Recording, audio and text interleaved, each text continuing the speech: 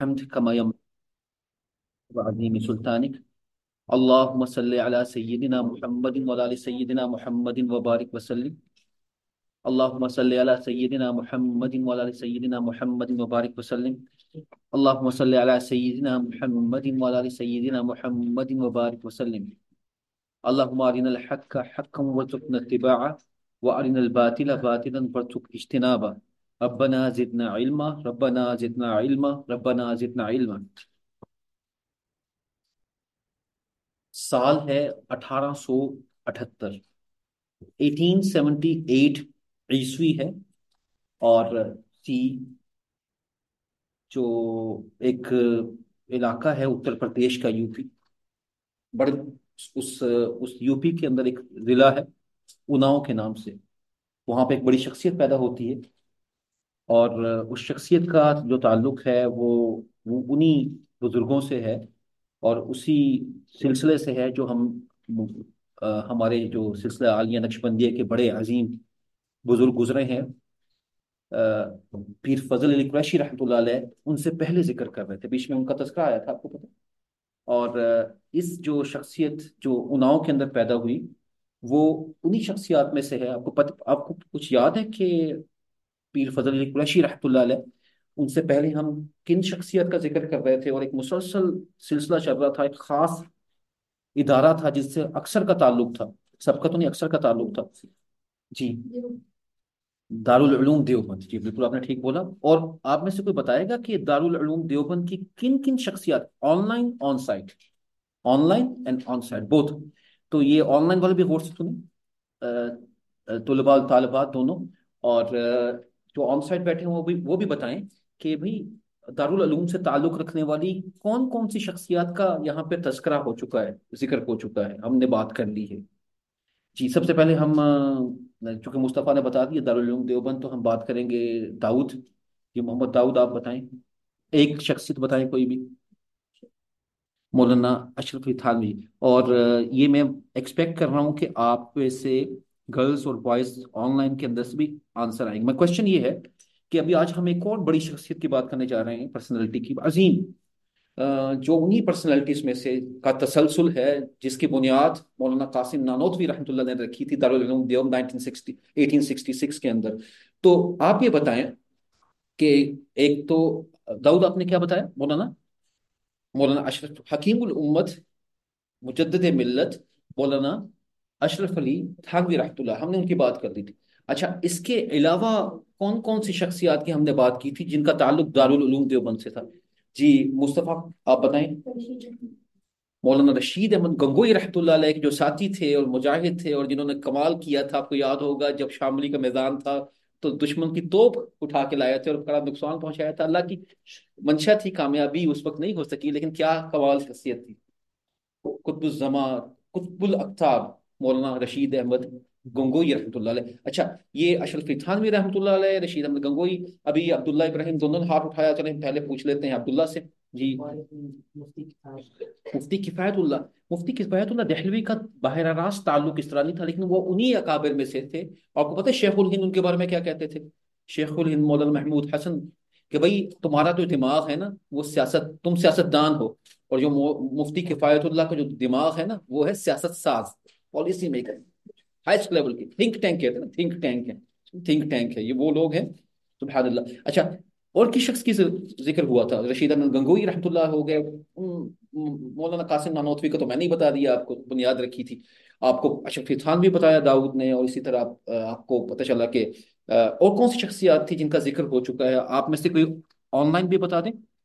جی جی بالکل، گرلز کی طرف سے ایک جواب آیا، اور بالکل ٹھیک جواب آیا. وہ بھی کہہ رہے ان کا ذکر ہو چکا ہے، اس حوالے سے نہیں ہوا لیکن اس تعلق سے ہوا ہے جو اکابر کا تھا، مفتی کفایت اللہ دہلوی رحمۃ اللہ علیہ، اور مفتی اعظم ہندوستان.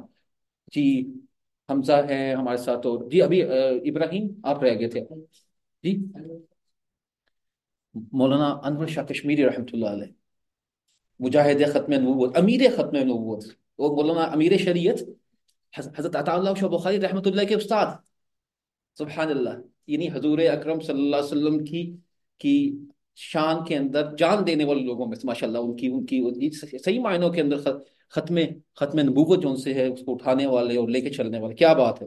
تو یاد ہوگا واقعہ سنایا تھا جب بہاولپور کا کیس ہوا تھا، مقدمہ بہاولپور، اس میں حضرت کیسے کس حالت کے اندر گئے تھے اور کیا اللہ تعالیٰ نے ان سے کام لیا تھا. یہ بھی مولانا انور شاہ کشمیری شیخ الحدیث دارالعلوم کے جو رہے، اور کیا بڑی شخصیات کا ذکر ہو چکا. اس کے علاوہ آپ کو کچھ یاد پڑتا ہے ہم نے کس کی ابھی ہم نے بات نہیں کی حضرت کی؟ تو ہم ابھی ان کی بھی بات کریں گے انشاءاللہ، لیکن جو سلسلہ ایک چل رہا ہے تسلسل کے ساتھ، تو جو جو چلتے آ رہے ہیں تو اسی. جی سبحان اللہ، جن شخصیت کی ابھی یہ بات کر رہے ہیں مصطفیٰ، تو ان کی بات تو ہم نے آج کرنی ہے. یعنی جب یہ سلسلہ چلتا ہے نا تو جو بڑے بڑے نام آتے ہیں نا، بڑے بڑے ہمارے ذہن میں نام آتے ہیں. ابھی میں حیدت اللہ بھائی سے بات کر رہا تھا، تو ان بڑے ناموں کے اندر یہ پکچر اتنی زبردست، اتنی بہترین پکچر مکمل نہیں ہوتی جب ان شخصیات کا تذکرہ جب تک نہیں ہوتا.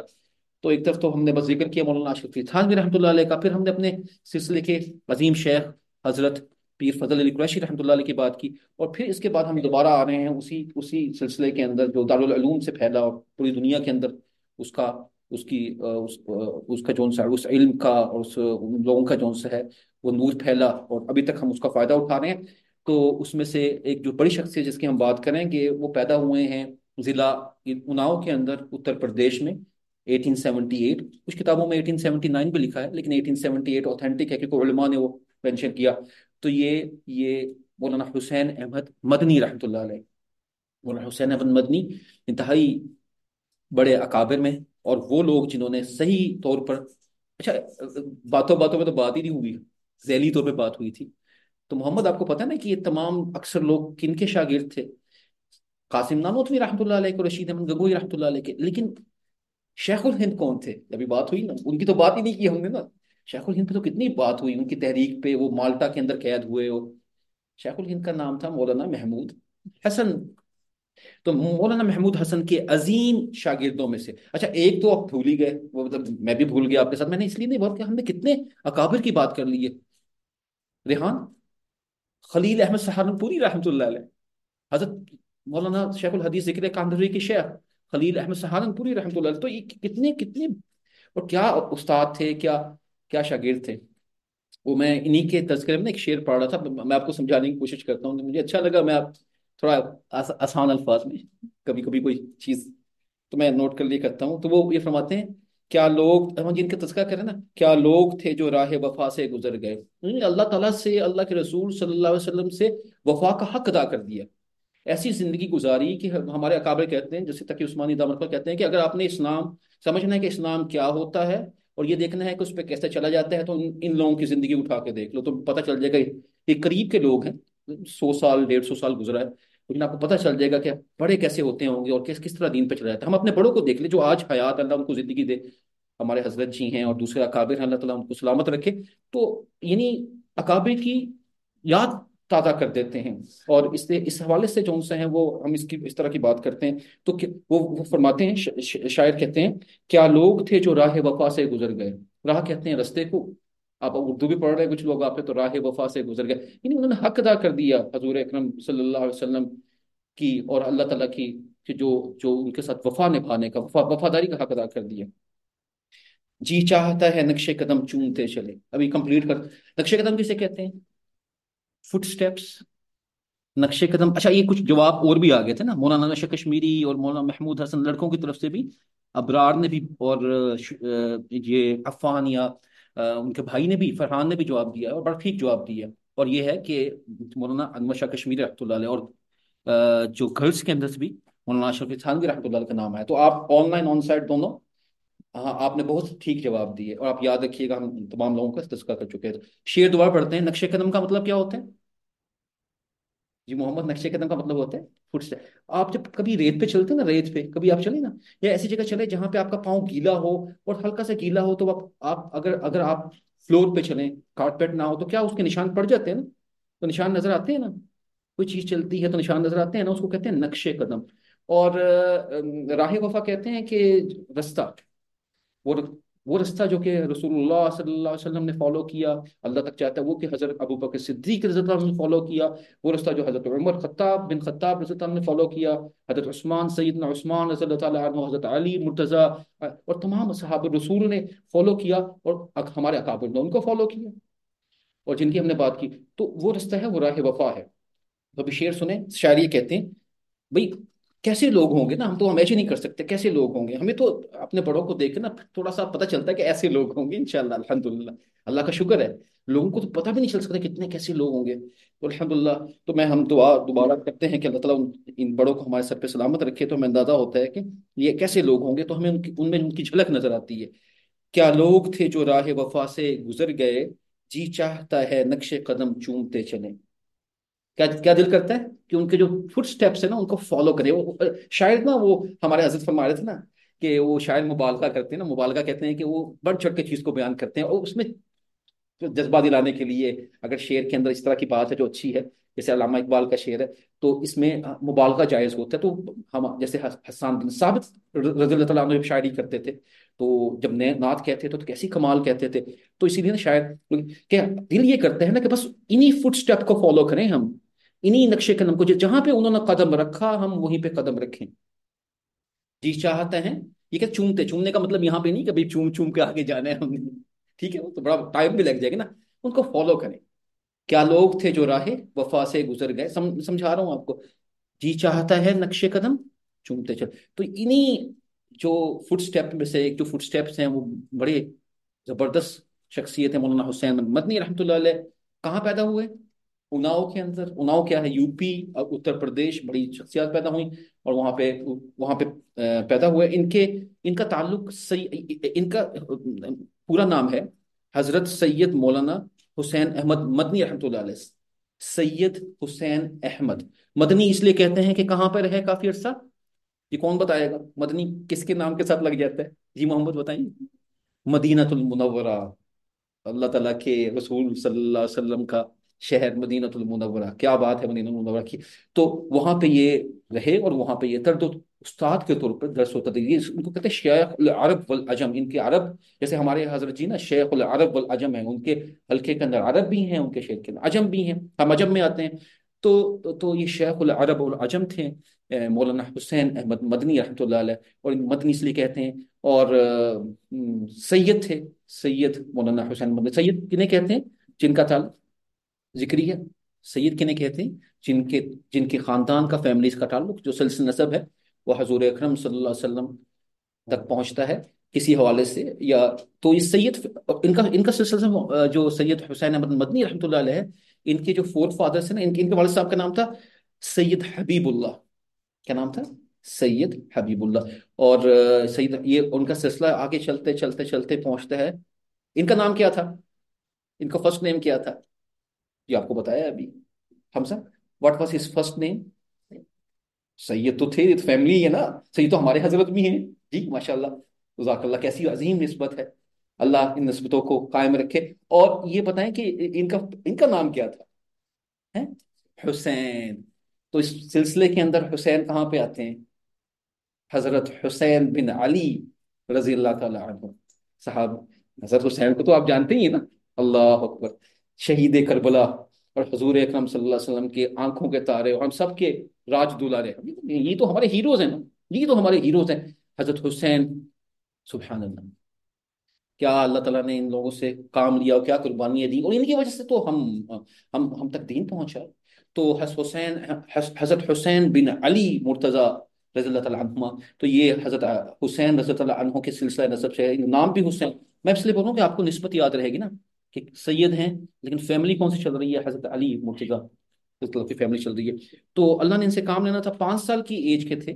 اچھا اس سے پہلے نا، پہلی جو بنیادی کتابیں تھیں وہ والد صاحب نے پڑھائی. اکثر اوقات ہم نے دیکھا ہوگا کہ جو اس زمانے کے اندر جو تربیت ہوتی تھی والد خود کیا کرتے تھے. والدہ بھی نیک اور والد بھی نیک. اور 5 سال کے ہوئے تھے نا، تو آپ جب قرآن پاک شروع کرتے تھے کون سا قاعدہ پڑھتے ہیں آپ لوگ؟ Online onsite. Before you start the جز عامہ. نارملی لوگ الف لام میم سے نہیں شروع کرتے، جز عامہ سے کرتے ہیں 30ویں پارے سے. تو اس سے پہلے کون سا، جی محمد، کون سا شروع کرتے ہیں؟ قاعدہ نورانیہ. نورانی قاعدہ نہیں، نور الحق حقانی رحمۃ اللہ علیہ نے لکھا ہے. اللہ نے کیسا دیکھے کام لیا اور کتنا ان کو اجر ملتا ہوگا. وہ جو بندہ قرآن پوری زندگی پڑھتا ہے اس کی الف با تا جو ان سے ہے وہاں سے سیکھتے ہیں. اچھا اسی طرح نا ایک ہمارے انڈیا پاکستان میں ایک اور بڑی معروف پرانا قاعدہ ہے قاعدہ بغدادی، بغدادی قاعدہ پرانا، یہ جیسے قاعدہ نورانیہ تھا نا، تو اس سے پہلے پرانے زمانے میں بغداددی قاعدہ کہتے تھے. تو بغداد کے کوئی شیخ تھے جو انہوں نے اس کو لکھا ہوگا، تو اس لیے مجھے اندازہ نہیں ہے، لیکن یہ بہت ہی معروف ہے. یہ بھی ہمارے قاری صاحب بتا سکتے ہیں جو ہمیں کہ اس کی کیا ہسٹری ہے. تو قاعدہ بغدادی ان کی والدہ نے ان کو شروع کروایا. تو والدہ ان کی والد اور والدہ ان کے پہلے استاد اور استادہ تھے. اور اسی طرح انہوں نے پھر قاعدہ بغدادی بھی شروع کروایا، اور ساتھ میں ان کو پہلے غالباً 5، یعنی ان کو جز عامہ سے شروع کروایا، اور پہلے 5 پارے انہوں نے ناظرہ جو پڑھے اپنی والدہ سے پڑھے. 5 ایئرس ان کی ایج تھی. اور بہت جلد پھر ان کا جو ناظرہ قرآن پاک ختم ہوا، ان کے والد صاحب نے ان کو ناظرہ پڑھایا، کچھ بنیادی تعلیم اسی علاقے میں حاصل کی. اس کے بعد پھر یہ چلے گئے دارالعلوم دیوبند. یہ 4 بھائی تھے بیسیکلی. ان کے 2 بھائی جو سے ہیں وہ دارالعلوم دیوبند میں پہلے سے موجود تھے. اور ایک جو ان کے بڑے بھائی تھے نا، بڑے سخت تھے یعنی بڑے تھے. تو اس زمانے کے اندر تو ویسے بھی بزرگ جو سے ہے وہ بھائی، اور بڑے بھائی اور چھوٹے بھائی میں بڑا فرق ہوا کر، اس لیے نہیں ہوتا تھا کہ وہ بڑی عزت کرتے تھے اکرام کا. 1 سال بھی بڑے، تو یہ کافی بڑے تھے ان سے. جیسے ہمارے حضرت جی کے بڑے بھائی تھے نا ہیڈ ماسٹر، وہ بتا دیا کرتے تھے کہ انہوں نے مجھے بولا کہ آپ نے جو دوستی کرنی ہے وہ مجھ سے پوچھ کے کرنی ہے بس، ادروائز آپ نے دوستی نہیں کرنی. تو کتنا فائدہ ہوا ہم سب کو اس کا. اللہ تعالیٰ ان کو غریق رحمت کرے جو ان کے بڑے بھائی تھے. تو کیونکہ ان کی وجہ سے ہمیں کتنا زیادہ فائدہ ہوا کہ حضرت جی جیسی بڑی شخصیت جو سی ہے وہ ہمیں ملی. تو اچھا یہ ہوا کہ ان کے جو بڑے بھائی تھے ان کا نام تھا مولانا صدیق احمد. کیا نام تھا؟ مولانا صدیق احمد. اور یہ چلے گئے تھے دارالعلوم دیوبند، پہلے سے موجود تھے. اور یہ کس کے شاگرد تھے؟ شیخ الہند مولانا محمود حسن رحمۃ اللہ علیہ کے شاگرد تھے. تو مولانا محمود حسن رحمۃ اللہ علیہ کو انہوں نے کہا کہ میرے بھائی ہیں، بڑے ذہین ہیں، کیونکہ جب یہ پڑھتے تھے تو ہر جگہ نمبر، یعنی ٹاپ کرتے تھے. ٹاپ تو نہیں، جتنے بھی بچے ہوتے تھے سب سے زیادہ پڑھنے میں اچھے، اور ہر استاد ان سے محبت کرتا تھا. وہ محبت اس لیے نہیں کرتا تھا کہ ٹاپ کرتے تھے.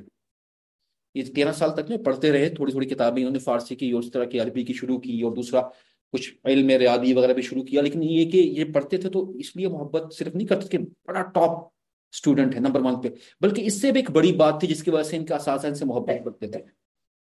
جی آپ میں کون بتائے گا وہ کون سی بات ہوتی ہے جس سے ایک استاد کو اس کا طالب علم، کیونکہ میں بھی کچھ پڑھانے سے تعلق ہے، ہم بھی کچھ طالب علم ہو یا علموں کو پڑھاتے بھی ہیں اور کچھ پڑھتے بھی ہیں. تو مجھے اس بات پہ پورا جو بڑے کہتے ہیں نا، میں اس پہ بڑا اتفاق کرتا ہوں کہ یہ بات بالکل انہوں نے ٹھیک فرمائی. ایک ایسی چیز دیکھیں، 20-25 سال سے میں بھی پڑھا رہا ہوں عصری تعلیم کے اندر. تو نہ تو بہت ذہین نمبر لینے والے طلباء یاد رہتے ہیں، کیونکہ ہم تو ابھی بھی میرے پاس تقریباً 400-500 اسٹوڈنٹس تو ہوں گے، یہ کم ہوں گے، 300 کے قریب تو ہیں اس وقت. عرب ہیں زیادہ لیکن 300 کے قریب تو ہیں. تو اتنے ہزاروں تو پڑھا لیے ہوں گے ابھی تک. تو نہ تو بہت زیادہ ٹاپ کرنے والے نا، 100 آؤٹ آف 100 لینے والے، اور A+ گریڈ لینے والے، A++ جو بھی گریڈ آج کل آ گئے. ہمارے زمانے میں تو نہیں ہوتا تھا. وہ فرسٹ ڈویژن ہوا کرتی تھی، بڑی مشکلوں سے وہی آیا کرتی تھی. وہ آتی تھی تو سب کو کہتے تھے فرسٹ ڈویژن آ گئی، دوسرا یقین ہی نہیں کیا کرتا تھا. وہ بھی 60-70% پہ فرسٹ ڈویژن آ جایا کرتی تھی.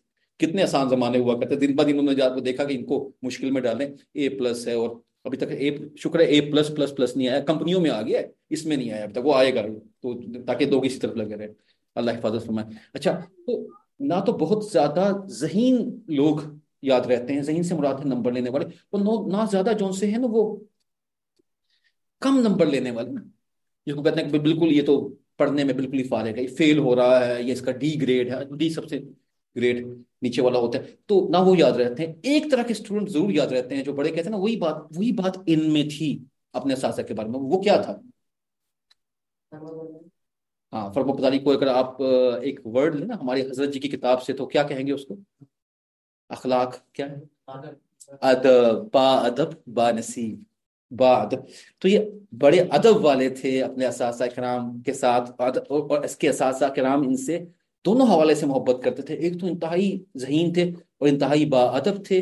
تو با ادب با نصیب اور بے ادب بے نصیب. یاد رکھیے کہ انشاءاللہ یہ تو ہمارے حضرت جی کی کتاب بھی ہے کہ جو ادب کرنے والا ہوتا ہے نا، علم اللہ اسی کو دیتا ہے. ادب تو جھک کے نا، جھکنے والے کو ادب ملتا ہے. تو ادب والے کو جون سے نا، وہ جھکنے والے کو جون سا علم ملتا ہے، علم کا نور ملتا ہے. تو حضرت جون سے اللہ تعالیٰ نے ان کو ایک صلاحیت دی تھی.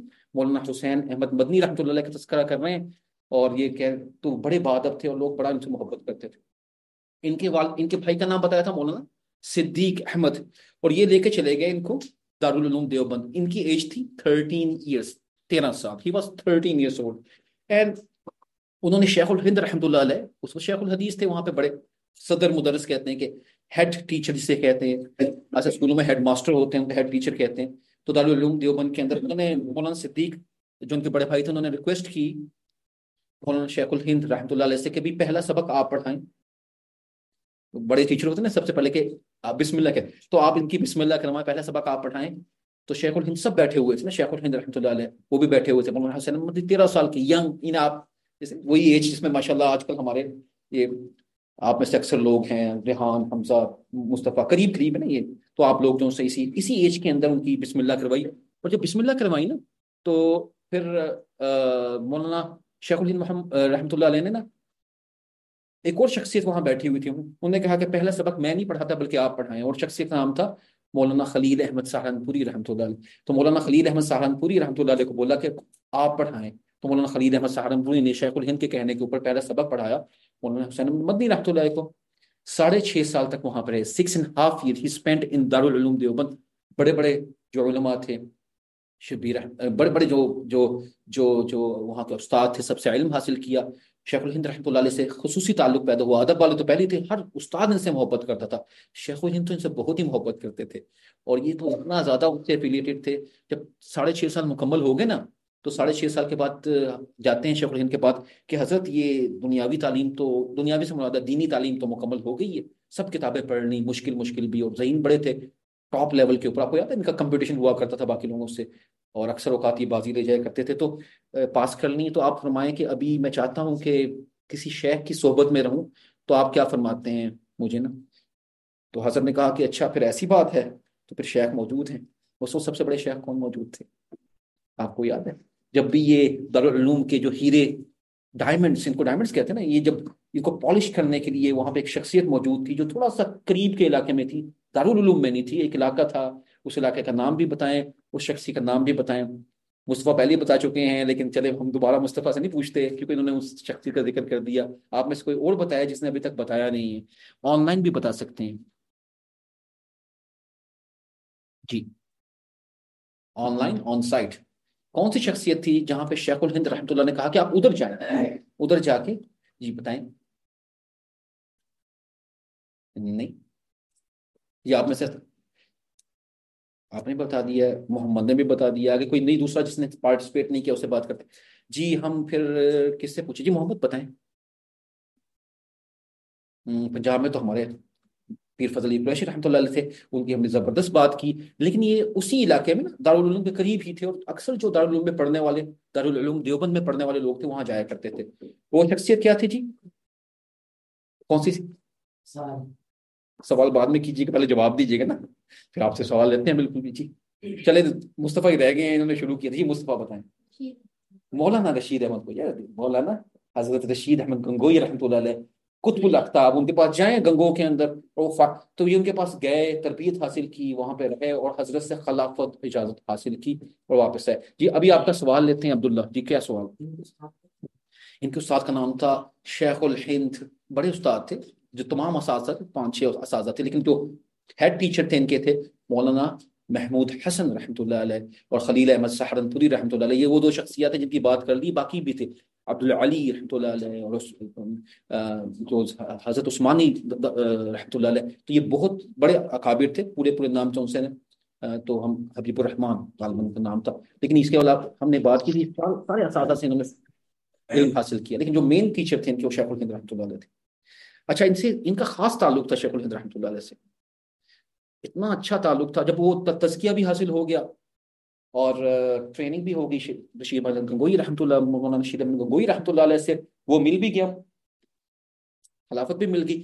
تو پھر ایک دفعہ آتے ہیں اپنے شیخ الہند کے پاس اور کہتے ہیں حضرت میں نے نا وہ مدینہ منورہ جانا ہے، میرا بڑا دل کرتا ہے کہ حضور اکرم صلی اللہ علیہ وسلم کے شہر میں وقت گزاروں.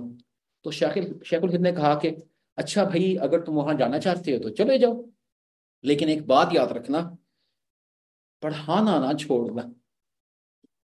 حضرت نے فرمایا کہ حضرت مجھے فرماتے ہیں، مولانا حسن مدنی کہتے ہیں کہ حضرت شیخ الہند مجھے پڑھاتے ہیں، کہتے ہیں پڑھانا نہ چھوڑنا، کیونکہ عالم تو بن چکے تھے اور ساتھ میں تزکیہ کہ ماشاء اللہ کتنے بڑے شیخ تھے. تو پڑھانا نہ چھوڑنا، چاہے تمہیں ایک طالب علم ملے یا 2 طالب علم، ایک اسٹوڈنٹ ہو یا 2 اسٹوڈنٹ ہو، یاد رکھنا پڑھانا نہ چھوڑنا. سبحان اللہ. پھر وہی حلقہ ہوا کرتا تھا مدینہ المنورہ کا. حضرت کئی سال وہاں پہ رہے اور ایسے جگہ نہیں ہوا کرتے تھے بیٹھنے کے لیے، اتنے تعداد میں لوگ تھے.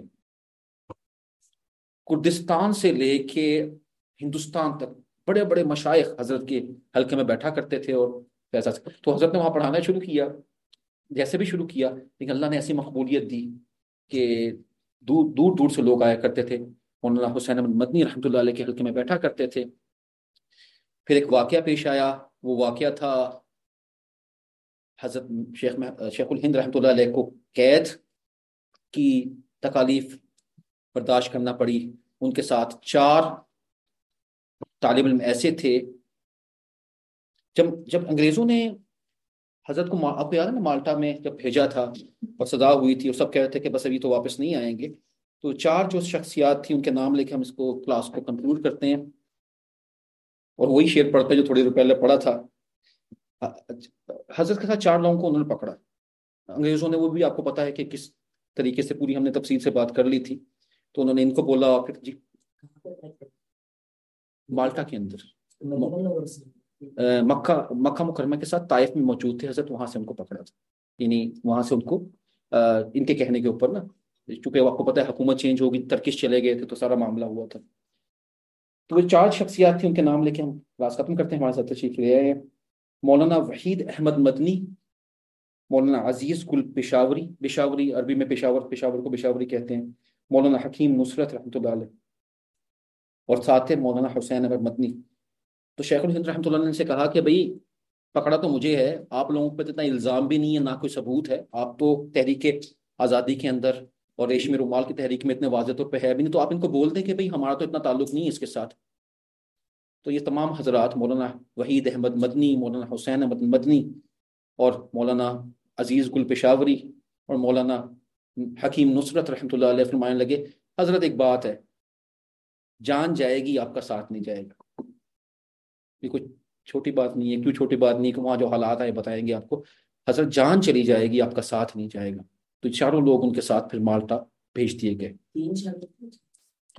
جو پہلے پکڑ کے اکٹھے آپ کے ساتھ چلے گئے نا، تو وہ 4 لوگ تھے، 4 لوگ جو آپ کے ساتھ مالٹا کے قید میں گئے. تو وہ شعر پھر دوبارہ یاد آ گیا، تھوڑا سا مطلب سمجھا دیا پہلے، تو دوبارہ ہم وہی پڑھتے ہیں. انہیں 4 لوگوں کا نام دوبارہ آیا نا. کیا لوگ تھے جو راہ وفا سے گزر گئے، کیا لوگ تھے جو راہ وفا سے گزر گئے، جی چاہتا ہے نقش قدم چومتے چلیں. وآخر دعوانا ان الحمد للہ رب العالمین. السلام علیکم و رحمۃ اللہ وبرکاتہ.